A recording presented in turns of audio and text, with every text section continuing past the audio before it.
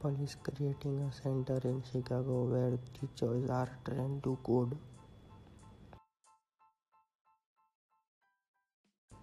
Google Home can now play music through your other Bluetooth speakers. Facebook is making it easier to delete your data. Snapchat is reportedly working on a third-party access control.